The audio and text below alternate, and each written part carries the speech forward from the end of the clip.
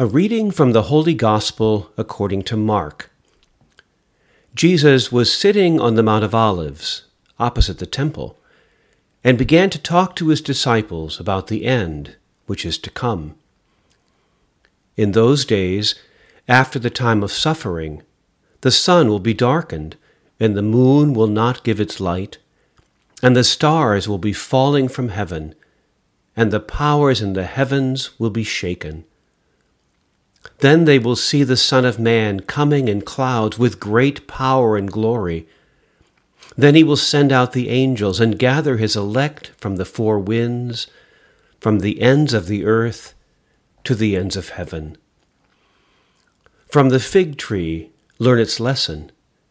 As soon as its branch becomes tender and puts forth its leaves, you know that summer is near.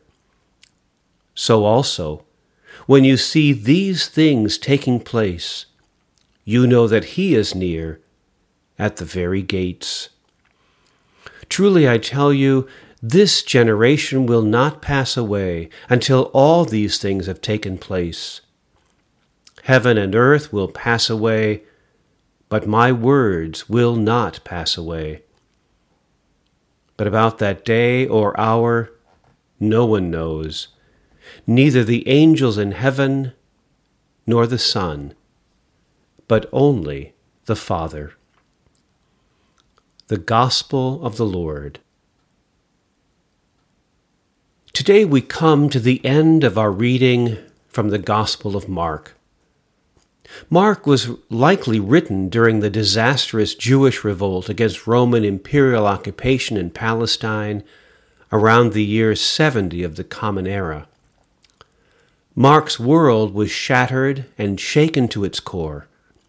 The Roman armies vanquished the rebellion and destroyed the Jewish temple, desecrating what for Jews was nothing less than the sacred center of the world. The message of Mark's Gospel is thus a message of hope, proclaimed in the midst of catastrophe, grace in the midst of violence and ruin. To really hear it, we have to listen from a position of desolation, chaos, and bewilderment. We have to listen alongside the traumatized soldier, the displaced refugee, the pregnant teenager, the addict and his heartbroken family. This is where Mark lives. These are the depths from which he proclaims his good news. Last week, Jesus was in the temple, sitting opposite the treasury. Now, Jesus is opposite the Temple Mount, on the Mount of Olives.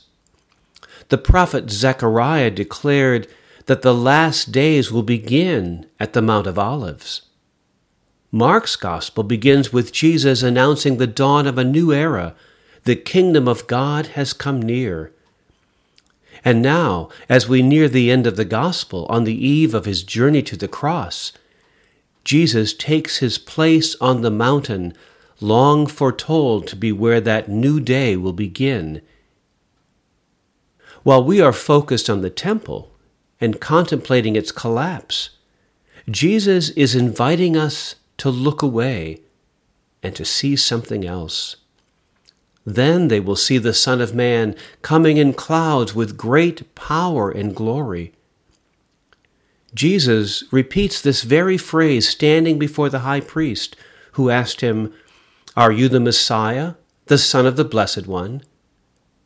Jesus said, "I am," and then continued, "You will see the Son of Man seated at the right hand of the power and coming with the clouds of heaven."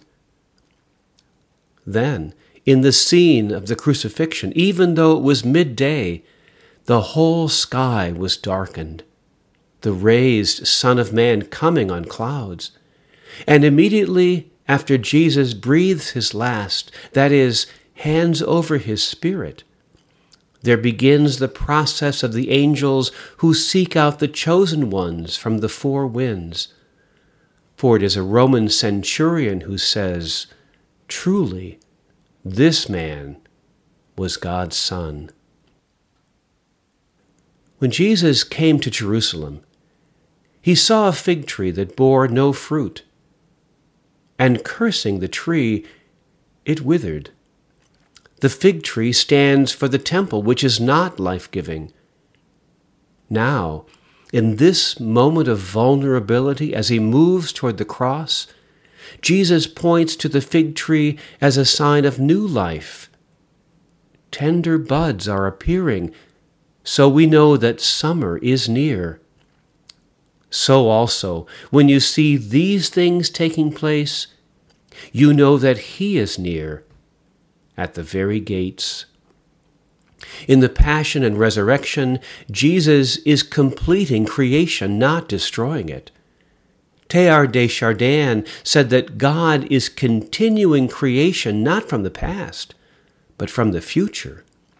Christ is the omega point, drawing all creation into the God self. God is doing something new, but we can't see it yet. We're caught in the moment when the trapeze artist has let go of one bar and has not yet grabbed the next bar. Apocalyptic writing captures this sense of both the already but not yet.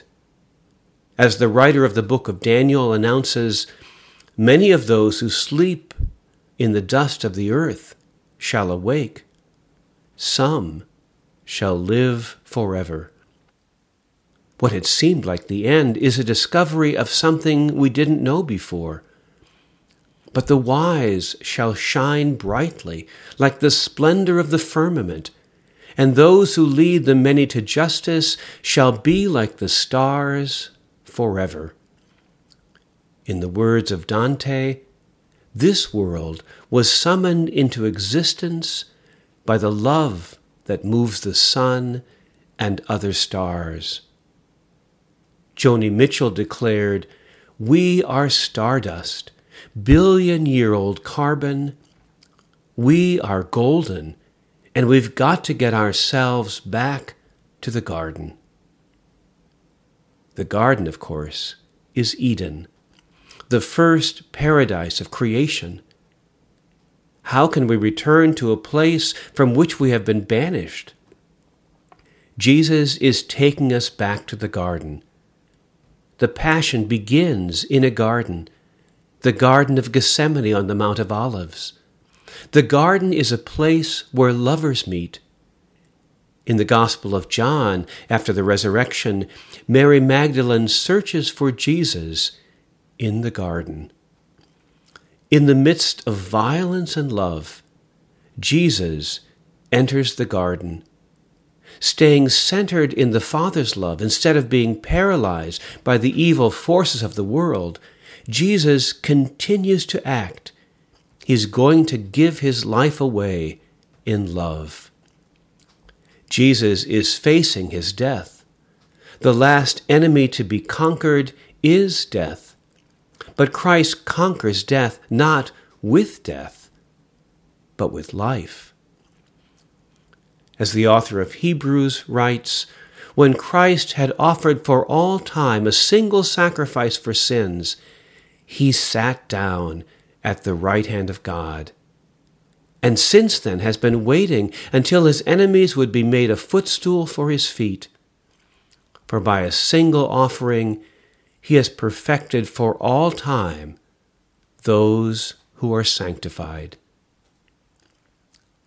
Jesus is showing us where to stand in the center of the Father's love. In her book, Crossings, Susan Palo Sherwin writes, "There is a still point at the center of the cross where all is in harmony, all in balance. It is here at this point where the tensions of the crossings are equal and cannot pull. It's like the wheel of destiny depicted in medieval illuminations. If you place yourself at the rim, you are constantly being pulled down or pushed up. But if you place yourself at the center, at the still point of the turning world, there is calm, there is peace. Heaven and earth will pass away, but my words will not pass away.